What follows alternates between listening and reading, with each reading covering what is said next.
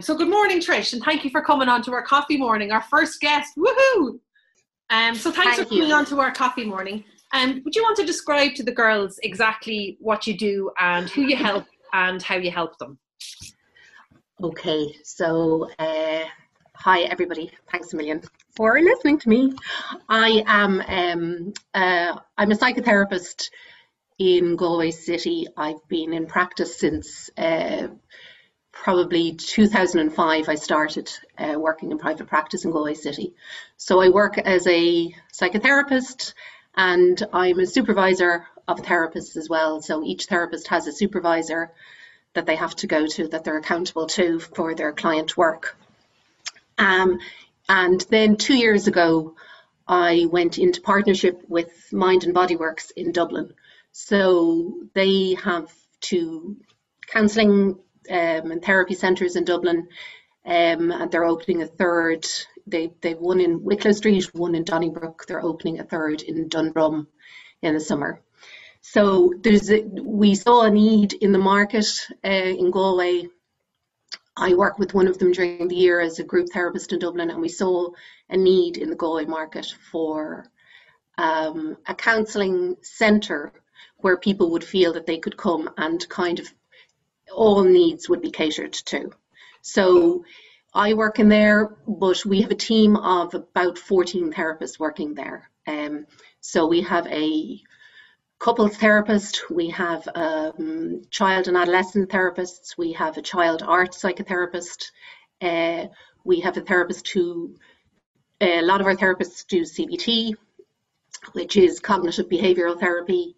We have an EMDR therapist, a sensory motor therapist. So we kind of have a team of therapists that deal with, I guess, hopefully every need that comes up.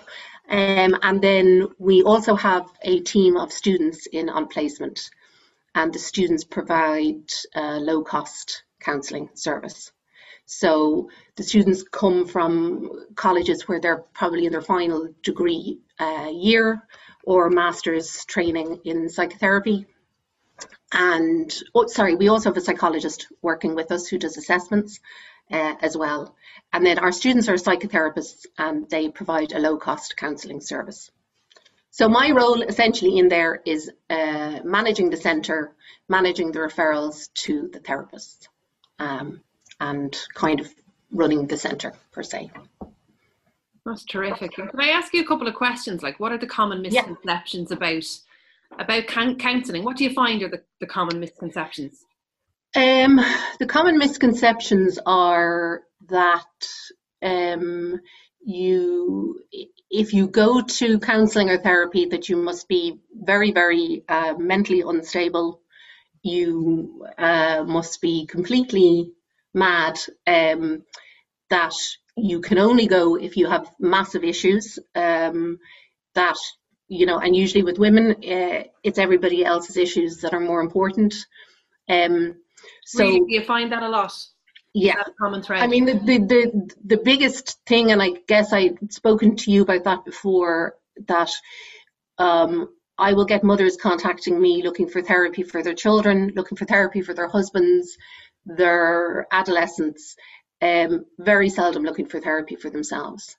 So I think that women feel that, you know, getting along, coping, managing, and then controlling the people around them, you know, and controlling the environment is, you know, that's their way of coping. So sending other people into therapy. So I guess it's a misconception to me. The misconception would be, you need to be very unwell to go to therapy. And that it's a very scary process, that you're going to be turned inside out,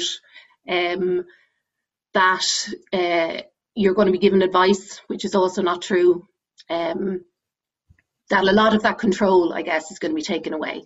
So I think that they are some of the biggest misconceptions, And that makes so much sense, because you're just saying there, there's like a common thread with women is the control thing. And then that kind of makes so much sense that, you don't want to lose control by going in there and having to. Absolutely. Yes. and open up. And a lot of people see opening up as being weak, and I guess opening up leading into maybe a spiral that it will just go further and further, and we don't know where it's going to go, and it's just easier to just manage and get along with it rather than talk about it. So what would you say then? Like how would you kind of counteract that, if that makes sense? And like, so how can you then go, well, look, it's okay because XYZ is going to happen instead? Or what would you say to a woman that was like exactly how you described? I think like really my, like a kind of a mission that I would feel that I would have. I work a lot with women in transition. I work a lot with women in midlife. I work a lot with women who are not in crisis, who are just trying to find their way back to their own identity. So I work a lot with women whose children have left home, who were very identified with the mothering role and who've ended up kind of not having that role per se anymore and trying to find their identity. I also work a lot with women who are feeling very unfulfilled, even though they have children and they have a job. They're feeling very overwhelmed, they're feeling very stuck. So, but they can't put a finger on what it is that they're feeling. They're not feeling in crisis. So I guess to me, I want to say to women particularly that therapy really is an exploration. It's an exploration of you as a person, and yes, how you can develop better coping skills. But I think generally, like, we cope pretty well as women. Like, we are multitaskers, we are copers. So my role in therapy is not around telling people how to do things better. It's to kind of put in support around what they are doing, but also to explore who they actually are as a person and their own identity, separate to being a mother, a wife, a partner, a worker, an employee, you know, because I think it's a very important thing, I think, that women forget themselves and who they are and who they were before they became somebody's partner, somebody's mother, somebody's employee. Wow. So, yeah. That's so interesting. And like, is there a point when somebody should get counselling, or is it just when you're not feeling great? Or like, is there like symptoms, or do you just go, no, just do it when you're not feeling good or when you need help? I think the hardest part is the phone call or the email. The hardest part is the acknowledgement that there is something wrong that doesn't feel that it can be kind of managed anymore. And that might be around, particularly in times of the pandemic. So that's what we're really seeing in this time. People are feeling very isolated. They're feeling very anxious. They're feeling that they have nothing to look forward to. They can't plan. Control has been taken away. So it's a general feeling of, you know, you might say meh, like, you know, that there's no there's no feeling, you know, that we can look out and we can see spring coming and we can feel a little bit more positive. But generally, and I think when women start to feel a bit low, they tend to get more self-critical. They tend to turn inwards and start feeling very negatively about themselves and talking to themselves very negatively. So, because I think we're a lot more critical of ourselves than we are of anybody else. So my feeling is I would encourage people, if they're feeling that it's for them, to give counselling a try. The relationship is really central to therapy and counselling. Like, the relationship with the person that you go and see is really the most important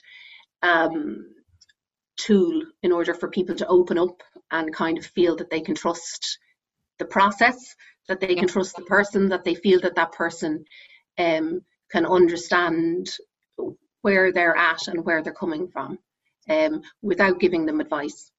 And remembering also that every therapist has also been in therapy themselves for years. So it's part of their training, it's part of their process, so that you're not seeing somebody who doesn't also understand how difficult it is to open up, how difficult it is to trust that somebody can really hear you and listen to you. So is that kind of what happens in good therapy practices, that you get matched with somebody that may suit you, rather than just, oh yes, well, this person is... Totally, yeah. So that's why, like in our practice, if somebody contacts the centre, I chat to them around what their issues are. Also, they can contact our therapist directly. All of our therapists' profiles are on our website, so you can go in, you can have a read of their profile, what they work with, what they specialise in, and they can be contacted directly. But also, people can contact me if they're just feeling overwhelmed. There's too many people there, so that I can match them with the right therapist for them. So every therapist that works in our centre, I've interviewed them when they come in. So I interview them just to make sure that they're the right fit for the ethos that we have, and to know that I would hand over my child or my mother or my partner to any of those therapists and feel, this is a safe pair of hands. This is a person that I feel is very good and qualified. That's great, and that's mindandbodyworks.com. Yeah. Have you seen a difference with, just in relation to women, since the pandemic hit, similar problems, and have those problems changed since the pandemic hit, or issues, or is there a common thread now? Has there been a change since the pandemic has started? Yeah, there definitely has. The first lockdown, after the first lockdown, we got, as I'm sure we can all relate to, hundreds of phone calls for couples counselling. So that was the first after the first lockdown. That was the most sought after. Our couples counsellors couldn't take it any more couples. That's good. Yeah. So when we were all stuck at home, enjoying being together, I think it ran its course for most of us. After that, then after the couples counselling, the biggest demand then was for child and adolescent therapy. And we can all relate to that in terms of the school system, the Leaving Cert, children's anxiety. But what I was really, really finding, and I was really struck by, was mothers ringing and then staying on the phone for about 40 minutes, because the anxiety being really, really high in mothers around their children, understandably, but also forgetting that they are generally the linchpin in the house. They are the person who is keeping the house together, and doing what they term the worry work. Yeah. That mothers are generally the worriers in the house. They're the organizer, the worrier, the most attuned person. But I guess what I found is just women falling out of attunement with themselves. So not recognizing that their own anxiety is very central to the anxiety that's going on in the house. Children pick up a lot of energies, and that really putting themselves on the back burner doesn't serve a purpose for themselves or their families. So the anxiety seems to have become really heightened. And of course it has, in terms of the issues that are presenting, like we're getting a lot of eating disorders in teenage girls. We're getting a lot of issues presenting that, have been really exacerbated by the lack of control in the pandemic. But I think really that women have to kind of look for the support. So all of our kind of adolescent therapists are, yes, seeing adolescents, and they'll see the parents as well, but they are also suggesting that the parents, particularly mothers, could access a bit of support for themselves. So it's anxiety, financial worries, low mood, like they have all been exacerbated because of the lack of control. We don't have any control over our lives. We don't have any control over what's happening outside our houses. So we can get uber anxious. And And I think looking for support is important in these times, definitely. And I'm not saying that has to be a therapist, you know, but reaching out to friends, reaching out to your network. I think we all got a bit zoomed out the first time, but like, if possible, trying to access friends and family and people that you feel you can just have a good moan to. Yeah. You know? Yeah. There's nothing wrong with moaning. Yeah, it's nice sometimes to be able to have a rant, isn't it? Without somebody absolutely. trying to it. Just being able to rant and somebody go, yeah, I hear you. Yeah, exactly. Could you just give some very gentle tips, like if somebody is feeling bad right now, just in their own home, what they can do to just help themselves feel better? Like there's little I can suggest that you haven't suggested, that you don't suggest continuously, around exercise, getting out in the fresh air, walking, water, sleep. These are all, like, those are the core basics of what we need for our mental health to function well on a daily basis. But the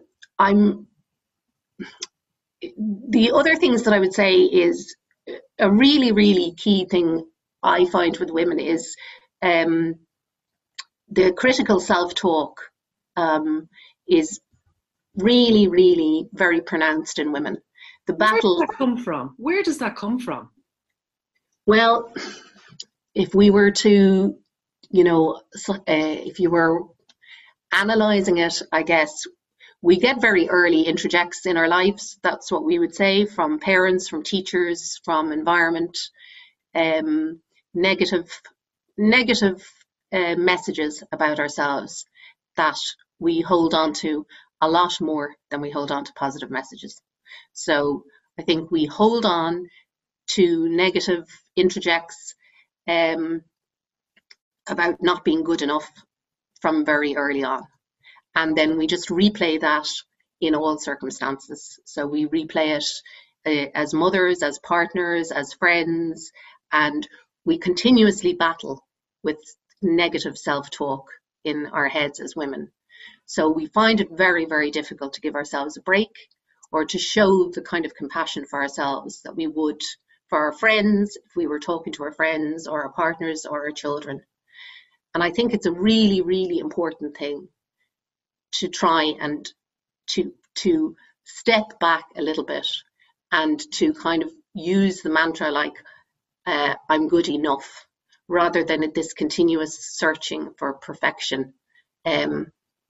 Like, I am amazed at the resilience that I see in the women that come in, the stuff that they have gone through and continue to go through, and still are critical of themselves, that they're failing, that they're not enough in any area of their lives.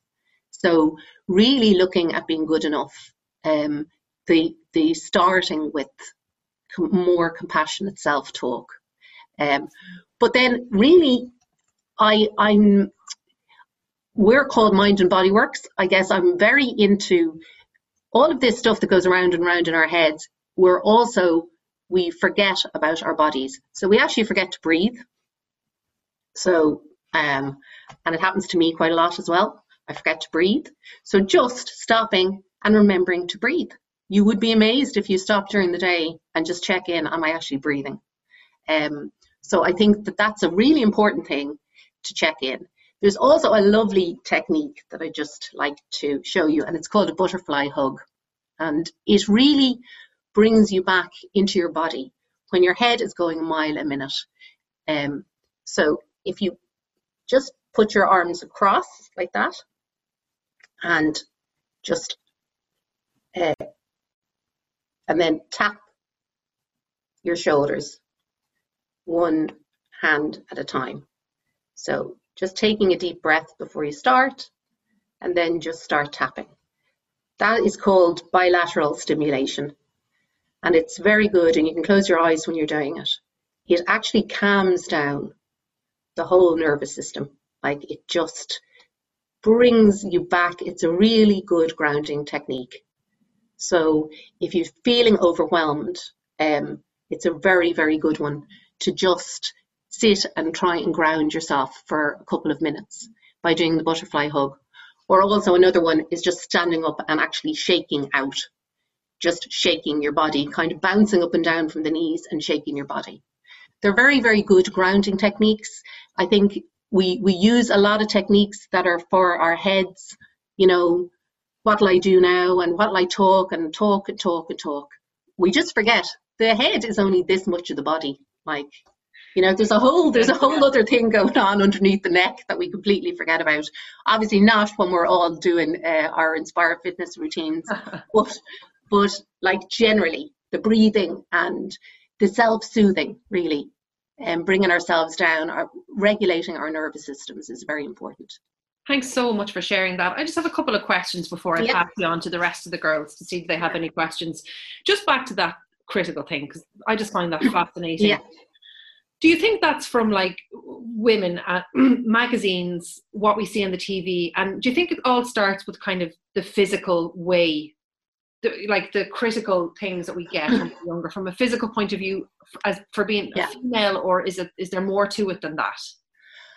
I think we you know, there's societal stuff in Ireland around women and women's roles, where, you know, I think it's worldwide, obviously, but there's an Irish mother thing that we grew up in families with very hardworking women, multitaskers, multi-copers, and, you know, very matriarchal heads of families in Ireland, but also quite critical mothering. Like, I think a lot of us experienced quite critical mothering. And I don't think it's an intentional thing, but just being told from a very early age that you're not this and you're not that. You're not good enough, you're not thin enough, you're not clever enough, you're not as good looking as the rest of them, you look like, you know, the cousins that, you know, nobody, or you're like that side of the family, you're like this, you're like that. Like, we were quite early picked on, I think, and we just accepted it. And everyone says my mother is great, and, you know, and our mothers were great women, but they also came from very critical mothering themselves. So I think we took in these very early interjects, and then we moved into the world and we met it outside. So a lot of us went to school where corporal punishment was still allowed, where teachers could use physical means. And I think that we all grew up as kind of accepting that this was the status quo. And now we're expected to mother in a completely different way. We are expected to mother in a very kind, soft, gentle way. But we are so critical of ourselves that it's difficult to stop criticizing if I'm not being a good enough mother, if I'm not being the kindest, sweetest, most giving person, if I lose my temper, if I shout at my kids. And then I guess we are socialized as well to attach value to things like having a clean house, feeding your children proper food, you know, having a nicer house than your next door neighbor. We are socialized very early to judge people who aren't doing a good enough job, because it makes us feel better. So I think we're caught in all these traps as women, self-judgment, self-criticism, then looking out and comparing, comparison being the thief of joy, and not ever feeling satiated where we are at ourselves, because that constant feeling of having to do more, having to give more. So I think it starts early, and I think it's very, very difficult to shake it, to find compassion, because we started very early thinking, well, you were overweight, or you were really mean, or you were, you know, not kind. So, you know, a lot of what I work with women is trying to get them to move into acceptance rather than judgment. We are all parts. Like, we are nice, we are kind. We can also be really mean. We can also be really angry. That's human nature. So it's an acceptance of yourself as a whole person, rather than acting out of parts of ourselves that become very martyr-like in terms of our families, in terms of the self-sacrifice, you know, and then being resentful when people don't meet our needs, you know, and being told we're selfish when we do meet our own needs. So there's a real struggle with self-acceptance, I think, and not judging ourselves and just leaving ourselves alone and saying, you know, I'm actually okay the way I am, you know. That's fascinating. That's so fascinating. Could listen to you all day. That's so interesting. I'm going to pass you on to the girls now. Okay. And girls, if you have any questions, just unmute yourself and ask a question. And then if you wouldn't mind just muting yourself back again so that we don't get any sound bites. So who wants to ask the first question? Kira. Hi. Hi, Kira. I haven't seen you in a long time, but how are you? You've heard me rant on a no check-in on occasion in the past. I love a good rant, Kira. It was no, thank you, and thank you for that. That was really fascinating, and so many times I was like, oh my gosh. But I think you hit the nail on the head with respect to loads of points, especially around our mums and our families that we grew up in over the years. And one of the funny things I was just thinking when you were saying that was when we were younger, someone said to me once, asked me once, how many times did you ever see your mum sitting down? And I was like, never. I'd like, you know, even we'd have dinner, she'd have dinner after us, Christmas dinner. I always remember her having Christmas dinner after the rest of us, that kind of, you know, and it's really funny, she said, because we were the same. If somebody was coming in, like, get up and don't be watching the TV, you know, so, and one of the things, I think, since I've become a mum, I've kind of been very conscious of that now, sort of going, it's all right for us to just sit and laze on the couch. Jessica will tell you, I've told her before, like we do a pajama day once a month where we go, no, we're not getting dressed, we're sitting down, we're doing whatever. But it's actually, it's such a small thing, but it so resonates with what you were saying there. So I just, I that, you know, and thank you for sort of putting a bit of context around it more than the simplistic version, I suppose, that I had in my head. Yeah, no, thanks a million, Kira. I think it's just, that's exactly it. Like, we were not allowed to have the TV on because TV signified laziness, you know, in our house. TV was for Sunday evening when you were allowed to watch, I think it was the Muppet Show that used to be on or something. But, you know, TV just signified laziness. Sitting down signified laziness. I think exactly like you say. Thanks for that. It's a really good point. Yeah. And then I remember the chicken being divided out, and the boys always got the leg. You know, the girls got the piece. You know, because girls, you know, mum got the very last piece. You know, the wishbone or something. But like, you know, kind of the pecking order of you know, self-sacrifice always. And moving towards the men first. The boys need more than we do. And I think we carry that on as Irish mothers too. The boys need more than the girls do. Girls are well able, you know, girls are well able. So. Yeah. Thank you, Kira. Anybody else? Anybody else like to jump on? Paula here. I was going to ask, Trish, have you seen... Hi, Paula. Have you seen much improvement over the years then in, you know, with the Me Too movement and the Lean In movement and all this, yes. Women supporting each other? Have you seen improvements over the years in your practices? In terms of how women are starting to view themselves? Yes, and how women treat other women, you know. Definitely, Paula, because taking yourself seriously as a woman is I think it has been a big problem for women. I think the acceptance of sexual assault, you know, has you know, there isn't a woman that you could talk to that hasn't had some experience of assault in some way that they wouldn't even name or have named as assault. Whether when I was growing up, it was flashers, like there were flashers all around the area. You would not have reported that to the police. You wouldn't have even told your parents. It wouldn't have been taken seriously. So I think we've all had experiences of different kinds of assault being perpetrated that women just did not take seriously.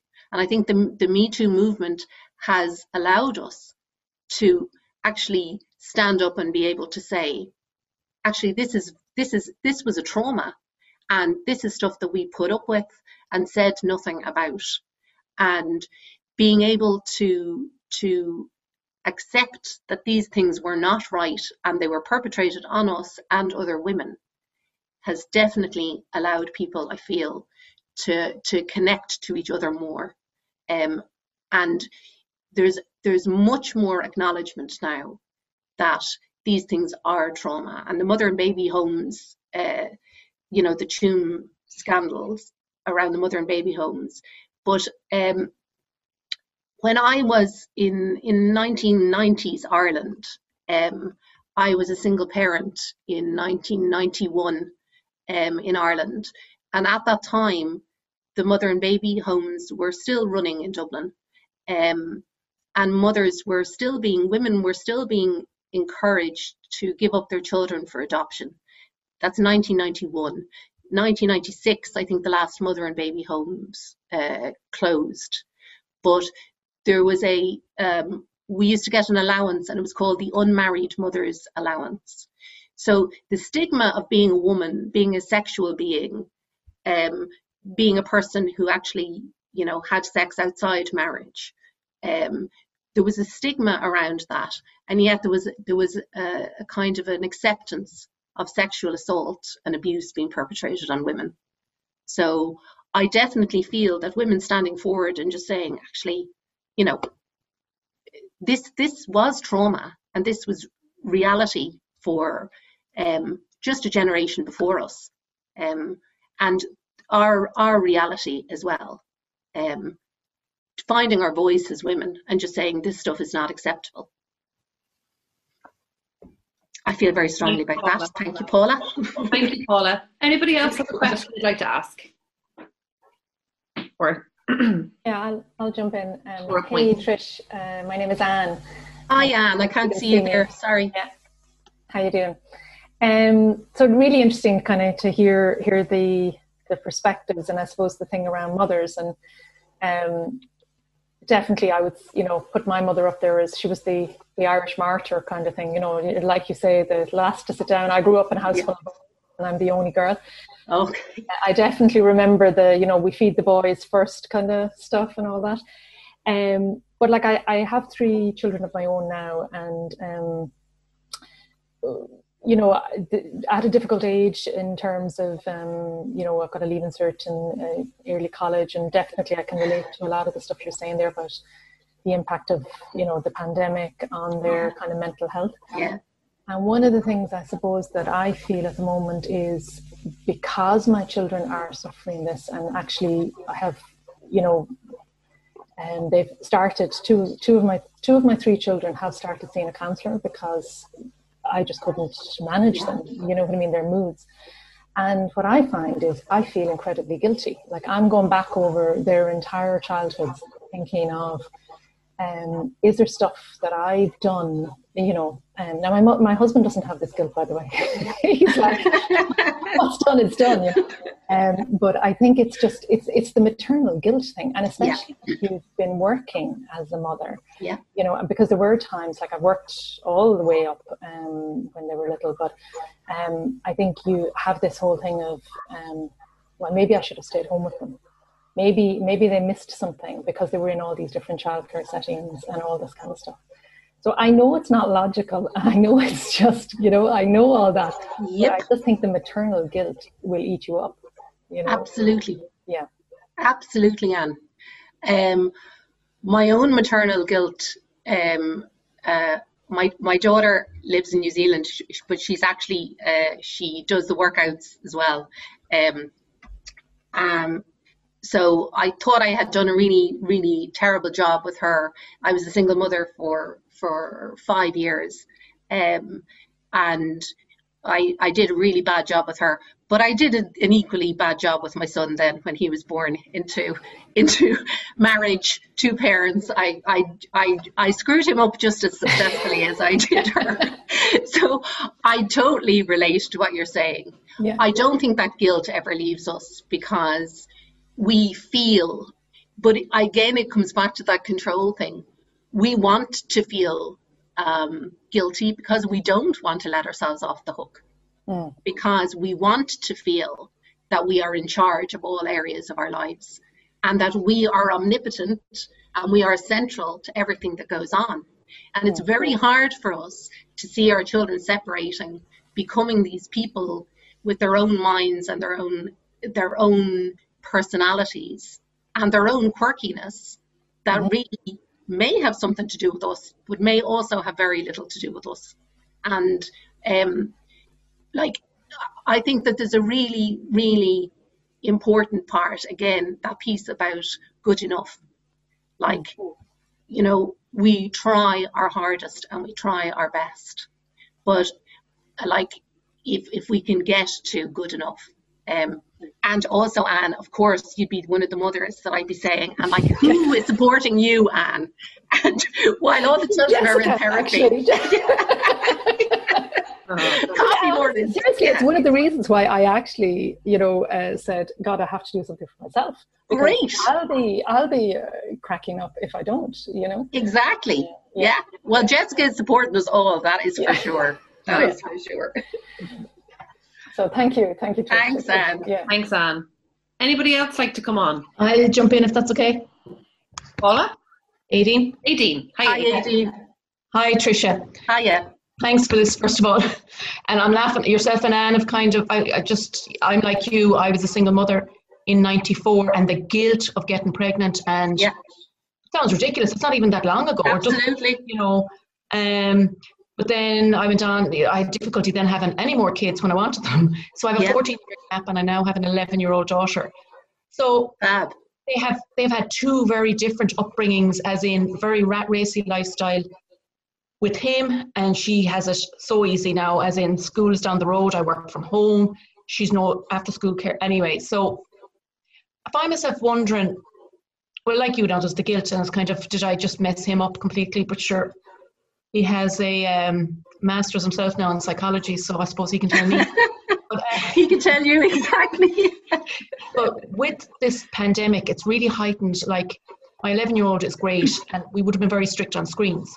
So I think every parent has had this issue. So we were nearly divorced in the first lockdown over the screen time, and I was trying to be more relaxed because I said, well, I just can't cope, and she needs contact with her friends, blah, blah, blah. So she's constant. What she watches a lot of is baking YouTubers and arts and crafts, and she's constantly, Mom, can we go into the pound shop and get such and such, and can we go in and get this, can we go in and get, we're in Athenry, so I'm non-stop going in and getting things. And while I think it's great because she's being creative and she's not sitting playing games on the computer, but sometimes I feel like I need to have boundaries, or am I wrong? Like, we're very much, as you said, we were brought up negatively. We're very much bringing up our own kids now with nothing but praise and you're amazing. Yeah. But she's already at 11 negative and down on herself. And I'm thinking, okay, what? Now I spend a lot of my time saying sorry. My husband walks in the door and I'm like, sorry, the dinner's not ready. And he's like, will you stop? It's not from him, it's me. Yeah. And she started saying this sorry as well. And I said, no, stop it.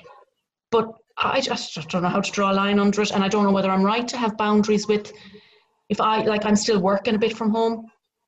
So I might say to her, she wants to go in and get some stuff to make things. And I'd say, we'll see. And she'd start laughing. She'd go, oh, great.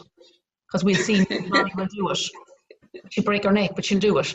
And it's just, as you said, you feel guilty when you have boundaries and when you feel like you're curtailing them and their creativity. But like, I'm lucky I've only had one child at a time. I don't know how women do 3 and 4. Jesus Christ. It's like non-stop. I mean, there's ballet and piano still going on online now. And then when we go back, and I can find myself panicking as well, that when things go back to normal, if we're not coping now, how in the name of Jesus are we going to cope when everything ramped right up again and you're on the road but I think it probably will be easier that sounds Totally. daft. But yeah. And to be honest, Aideen, like, my kids are grown up. I have no idea how women are managing. I have I no don't- idea. I don't know. But you are doing it also. You are working from Well, home. I am, but I find myself kind of going, yeah, but I only have one child. It's okay, you know. I don't know how people are doing it with 2 and 3. But you see, that is another part of the negative I know. stuff, which is, oh, I only have one. Well, you actually have 2, and you're actually working from home, and you're actually putting a dinner on the table. Now, in fairness, my husband does a lot of the cooking. I better say that. Yeah, but we forget we're actually in the middle of a pandemic. Yeah. It is extraordinary circumstances to get out of bed, to actually be surviving, to actually get up and be surviving, and feed and clothe yourself and your family. I think let the rest of it go. There will be time when all of this is over for us to start. We don't know, and one thing is, it's very, very difficult, but trying to stay present in the moment and not think too far ahead, because we don't know where it is. And I guess human nature is, we really have the need to know. We find it very difficult not to know. So this is a very hard time for us.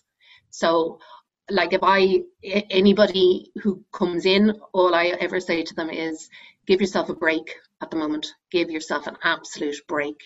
The fact that you're doing this is incredible.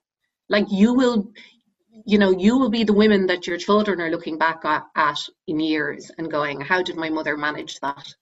Homeschooling, working from home, keeping the family together, finances, all of that. Yeah. I mean, it's incredible stuff. And we don't know. Yeah. And people keep I saw a joke. One of my friends is just driving me nuts because people keep posting funny stuff, but like, I feel like, oh God, you're not busy enough. 10, 20, like 50 of them a day. I'm like, Jesus. But one, the last day, was written on cardboard, and it said, just think, in 20 years' time, the country's going to be run by, what does it say? By kids who were homeschooled by alcoholics. It's like, oh, fuck. Where do you go with that? Absolutely. Yeah.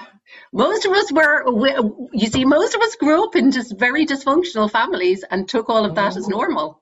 Now we're meant to have everything together. Most of us grew up with quite a lot of, there are very few families in Ireland that didn't grow up with alcoholic parents or absent parents, or, and we all, got on just fine. We're all sitting here today, so it is about giving ourselves a break, I think, Aideen, definitely. Yeah, definitely. Thank you, Aideen. Thanks, Tricia. Thanks. Does anybody have any more questions before we wrap it up? Rita, how are you? Hi, Rita. How are you? No, I'm just wondering, well, I have a son that he was going to a psychologist, and I still feel, and I know I'm the bad mammy now, asking these, but could he still, could he join somebody? Could he join the group in Galway here in Woodkey? To go in and see somebody, Rita? Yes. Oh, absolutely. Yeah, absolutely. We're still open for face-to-face therapy. Yeah. So now, we're doing it online, but we're also open for face-to-face. We have 4 counselling rooms. So, and they're all socially distant, and it's very COVID compliant. And he's 25. So it would be only, as I know, that they have to agree themselves. So I don't know. But absolutely. But just to say it's there as a possibility, and the low cost service is there as a possibility as well. For that there's a low cost option for people. For anybody over 18, we have a low cost option, but we also have just to let you know, a child and like a therapist who is doing her master's in child and adolescent work, and she will be joining us, and she will be doing low cost work with children and adolescents.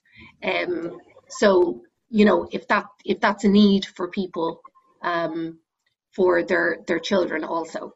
Because it can be very expensive to go privately. you know, it can be very prohibitive for people. But for myself, then, what Yes, I want Rita. to talk about is I'm well able to sit down Yeah. and all of that. But what I'm finding now on this last lockdown is I'm not able to get that mind to stop going. Yeah. Actually, so is there anything that I could kind of just do I know you gave this, so I'm going to try that. Yeah. Is there anything, you know, to actually, you know, that you can, I used, you know, could sit down, I'd be so relaxed. But Yes. but I find I am not now, and I need it because of health things. Absolutely. Yeah. Like, you could go to see a CBT therapist, right? And they'll give you a whole load of homework. But to be honest, right, my feeling is that's only adding more and more stuff on top of yourself. I think if you can, like the Japanese have a thing called forest, I can't remember, but like, you know, psychologically, getting out into nature and getting out and actually just tuning into bird song is actually psychologically proven to help. So, and anything that you can do in the body, shaking the body out a little bit and remembering to breathe. Like, I just think we've enough stuff going on in our head without taking on more things, that if I did this and this and this and this, it would be much more helpful to me, and it would get rid of all the stuff that's going on in my head. Yeah. Understanding that it's natural that we're going to be feeling overwhelmed at the moment. Understanding that in yourself, that it's natural that all of this stuff is going to be going on for us. Yeah. But trying physically, maybe, to get out into nature, like listening to bird song is actually scientifically proven to help. Okay. And this is scientifically proven to help as well, this bilateral stimulation. That actually works on the brain neurons. Yeah, because I could even feel it. Yeah. When I was, Can't you feel it bringing you down, like grounding you? Yeah. Yeah, because this is just something that I really need now at the moment, is to be able to just and it's not that I have a hectic life or anything, I don't above anyone, but it's just to feel that I am totally relaxed, and I don't feel at times I'm not. Yeah. I am, you know, that Yeah. kind of. All right, thanks, Trish. Thanks, Rita. Thank you. We take one more question now, if anybody has a question.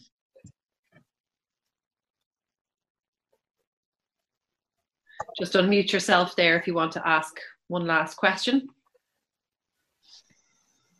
Hey, Trish, sorry. Or Trish, hiya, Claire. No, I was just wondering. Hi, Claire. I can't see you. Sorry, I just okay. Yeah, I see you, Claire. Sorry. I was just thinking, unlike most of you, I'd say I'm not a mother. I'm single or whatever, and I was just wondering. You talk about mother's guilt and all of the ramifications and the causes and the repercussions of that, but in terms of like children's guilt, to a point, I'm much better than I used to be. I'm 40, but since I was 18, off and on, I've been very unwell. I'm well now, but I have been very unwell in patches. I've had cancer twice, heart failure, and a heart transplant. Wow.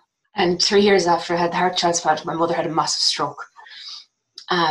She's been a orphan for years, so she had a bleed in her brain. So she's completely paralysed on one side and she can't speak. And while it doesn't rear its head very often, I found as we were talking that it's reared its head as you've been talking.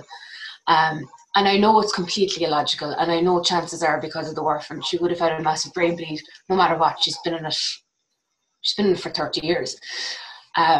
But I can't help but think, like, it's funny, I describe myself as the problem child. I'm not the problem child, but in terms of all the crap they've had to deal with because of me, not, I didn't go and set out to get, X, Y, Z, U, V, W and sound like, whatever. But it's really hard sometimes to not, because especially now when I can't see them there in Cork, And Mum and I do Zoom chats most days, and we talk in a fashion which means I act like a performing clown and she laughs at me. But it just doesn't ever quite go away. And then my dad has been depressed for all of his natural life, I'd say. And he's doing really well. They're both at home. But then, yeah, I don't feel as guilty as I did, but it's completely irrational to feel guilty because I didn't cause any of these things. Yeah. And I suppose I just, when it pops up, yeah, I'd like to know better how to deal with it. Like, I've seen psychologists and psychiatrists and that over the years for various, different reasons, and for the most part, like the last one would have been post-transplant. There's an assigned psychologist and psychiatrist for obvious reasons. But you kind of get to a point where it's like, oh, sure, you're dealing with everything fine now, so we'll let you go. Yeah. And then, because I am mostly fine, I do an awful lot of negative self-talk, but I've gotten much better at it, or at not doing it. But then it's kind of like, well, what's big enough for me to need to, I find that quite difficult. Because you don't want to be annoying someone because, I've kind of learned, like, well, 1 or 2 bad days is a bad day. It's when they go on and on and on that, I'm in trouble, and I've come to recognise that, but it's just sort of how to. I totally understand what you're saying, Claire. I'm really sorry to hear that you've gone through all that. Sorry. It's unbelievable. These things happen. Yeah, but you see, you're bringing that down now to a level of saying, oh, sure, that's just what it was. Well, yeah. And I know that that's what it was. Because there's no way around things. You can only, Absolutely. But, you definitely would be carrying unconscious trauma. I mean, conscious and unconscious trauma around all of those events happening to you. And then stuff happening to your parents as well. So I wouldn't even see that as guilt. I would see that as the aftermath of trauma. EMDR is a really, really good therapy for trauma. It is. I can certainly, if you wanted to give me your email address, I can certainly send you some information on it. It's a really, really good therapy for trauma that doesn't go into, all our childhood trauma or our past or whatever. It very much focuses on the trauma, the traumas that you would have had, and it uses eye movement in terms of working with that. Yeah, and it's really, really good for trauma. Okay. So I would think, Claire, to give yourself a break, but also to realise it wouldn't essentially be guilt. Okay. It's actually the aftermath of trauma that you're dealing with. Okay. So yeah, if you or Jessica could send me on your email address, I'd love to send you on some info about it, Claire, to see if it was real. Thank you. Thank you, Claire. Sorry for the big long. Not at all. Thank you for sharing that, Claire. Thank you. Thanks so much for sharing, Claire. That was so interesting. And thanks so much to everybody, and in particular Trish, to coming to our coffee morning this morning. Thank you. Just a reminder that Trish McHale is a psychotherapist and supervisor working in private practice in Galway since 2006. In 2019, she went into partnership with Mind and Body Works, who operate 2 psychotherapy and counselling centres in Dublin and opened a centre in Wood Quay. So they have a team of 15 psychotherapists and psychologists who offer counselling to adults, couples, adolescents and children. And they offer a wide range of therapies, including CBT, EMDR and art therapy. And they also operate a low-cost counselling service, which is provided by mature trainee therapists in their final degree or master's year of training. And they are supervised by an accredited and experienced therapist to ensure they work ethically and professionally. You can get their website at mindandbodyworks.com, mindandbodyworks.com. But Trish, would you mind just giving out your email address for anybody that wants to contact you just directly? Yeah. So if you want to contact me directly, it's just go away at mindandbodyworks.com. That's my email address. Just to say that for people to be reassured, all contact is completely confidential. From the very start of the contact to me, and then the referral to the therapist in the centre. And after I make a referral to a therapist, that's the end of my contact with that therapist around any potential client. And also to know that all contact with any therapist is completely confidential between you and that therapist. So I think that for people can always be an issue, you know, around confidentiality. So to understand that if you were to contact me, that all I would say to you is, what are the issues? And then I would say, I'm going to find the right therapist for you and then refer you on to that therapist. I'm not taking on clients myself, so you wouldn't, fortunately for you, you wouldn't end up with me if you were coming in. So just to let you know that. Thank you. And thank you so much. Thank you so much for having me.